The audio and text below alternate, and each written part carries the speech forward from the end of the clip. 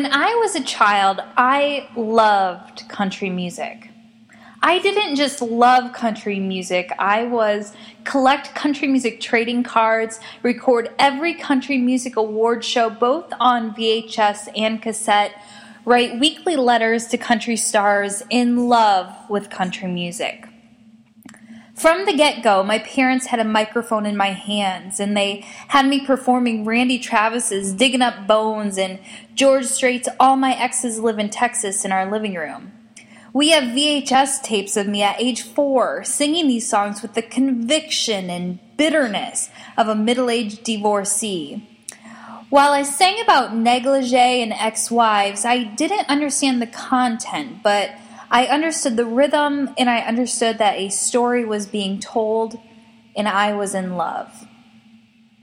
By the time I got to 4th grade, I narrowed my sights and focused my passion into one singer in particular, Reba McEntire. I spent my days in rural Iowa listening to her songs on my Walkman while mowing our 20 acres of lawn. I would belt out above the sound of the mower the lyrics to "Here's your one chance, fancy, don't let me down," and "That's a night when the lights went out in Georgia." I read about her in my country weekly magazines, which were tenderly cared for and alphabetized on my bedroom bookshelf. I read her autobiography. I prudently studied her biographies. At one point, I could tell you every single detail about her life. Husband's name? Narvel. Birth date? March 28th, 1955. Middle name? Nell. With my handwriting skills excelling by 4th grade, my letter writing efforts to Reba ensued. I would even go so far as to make my mother take pictures of me holding my father's guitar, which I did not know how to play, and sending them to Reba so that she could see that I had what it took to be a star just like her. How many letters I sent her, I don't know. What I told her in these letters, I can't remember, but I wrote and wrote with hopes that she would, just once, write me back and acknowledge my love for her and invite me to visit her in Nashville. The summer after 4th grade, my parents made a dream realized. They packed me up in our burgundy Cutlass Sierra and drove me on a blistering August day to see Reba McEntire in concert at the Iowa State Fair. I was confident that I was going to meet her. Why wouldn't I? I was clearly her biggest fan.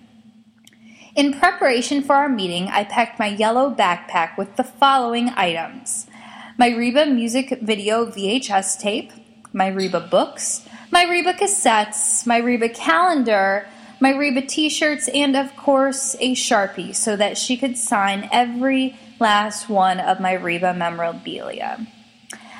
After the show, I stood around with my ever-so-patient parents waiting for her to emerge and meet me. She never came. I remember that walk back to the car like it was yesterday. My head was hung low and tears bit at my eyes as I trudged my backpack full of unsigned Reba McEntire merchandise to the trunk. While I was so thankful to have seen her singing in the flesh, my 9-year-old heart was broken. I had been so close to her, yet I was still so far. That next fall, when I entered 5th grade, my parents open enrolled me into a bigger school where I would have the opportunity to learn how to type on a computer and meet more friends. Not knowing a soul at this new school, which was 5 times the size of my previous school, I knew I had to dress to impress. I carefully selected my outfit for that first day: my hot pink cutoff shorts and my extra large Reba McEntire t-shirt. Being the new kid in town, I quickly acquired the nickname Reba. Now, at age 29, I for the first time consider the possibility that people may have been calling me that out of jest. But 5th grade Lyndsay responded to that nickname with absolute honor. By 6th grade, I had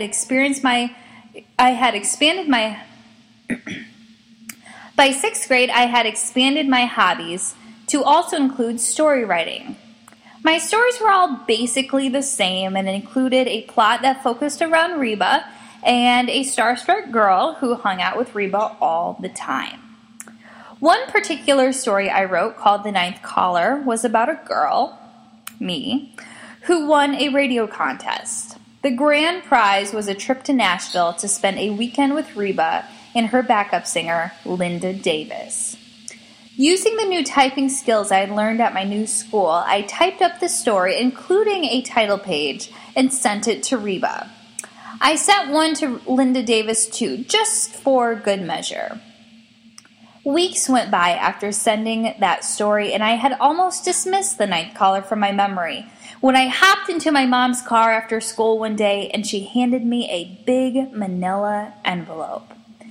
The return address label pierced my heart with volts of excitement. It was an envelope from Reba McEntire. I tore open the envelope, the whole time reveling in the fact that she had touched the same envelope that I was now touching, and that her spit had possibly sealed the envelope that was now mine. Inside, I found an 8x10 glossy that read in Reba's pen, "To Lyndsay, thanks for the great story. Love, Reba."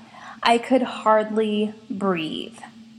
I tore out of the car and ran into the school to show my teacher, Mrs. Soder, who had also taken to calling me Reba. I ran through the hall showing anyone who would look. Tears of joy flooded my eyes. My hands shook. Reba knew I existed. She read my story. We were friends. I proudly framed and hung my 8x10 glossy on my bedroom wall, and I continued to love Reba throughout the years. But as all things often do, my love for her faded. Junior high brought me exposure to bands like Spice Girls and Ace of Base. I retired my Reba t-shirt in order to adorn more trendy duds like Jenko jeans and No Fear t-shirts. But even though my obsession for her eventually faded, I will never undermine the fact that for most of my childhood, I was able to pour my energies into admiring a strong, confident female who tastefully shared her gift of music with the world.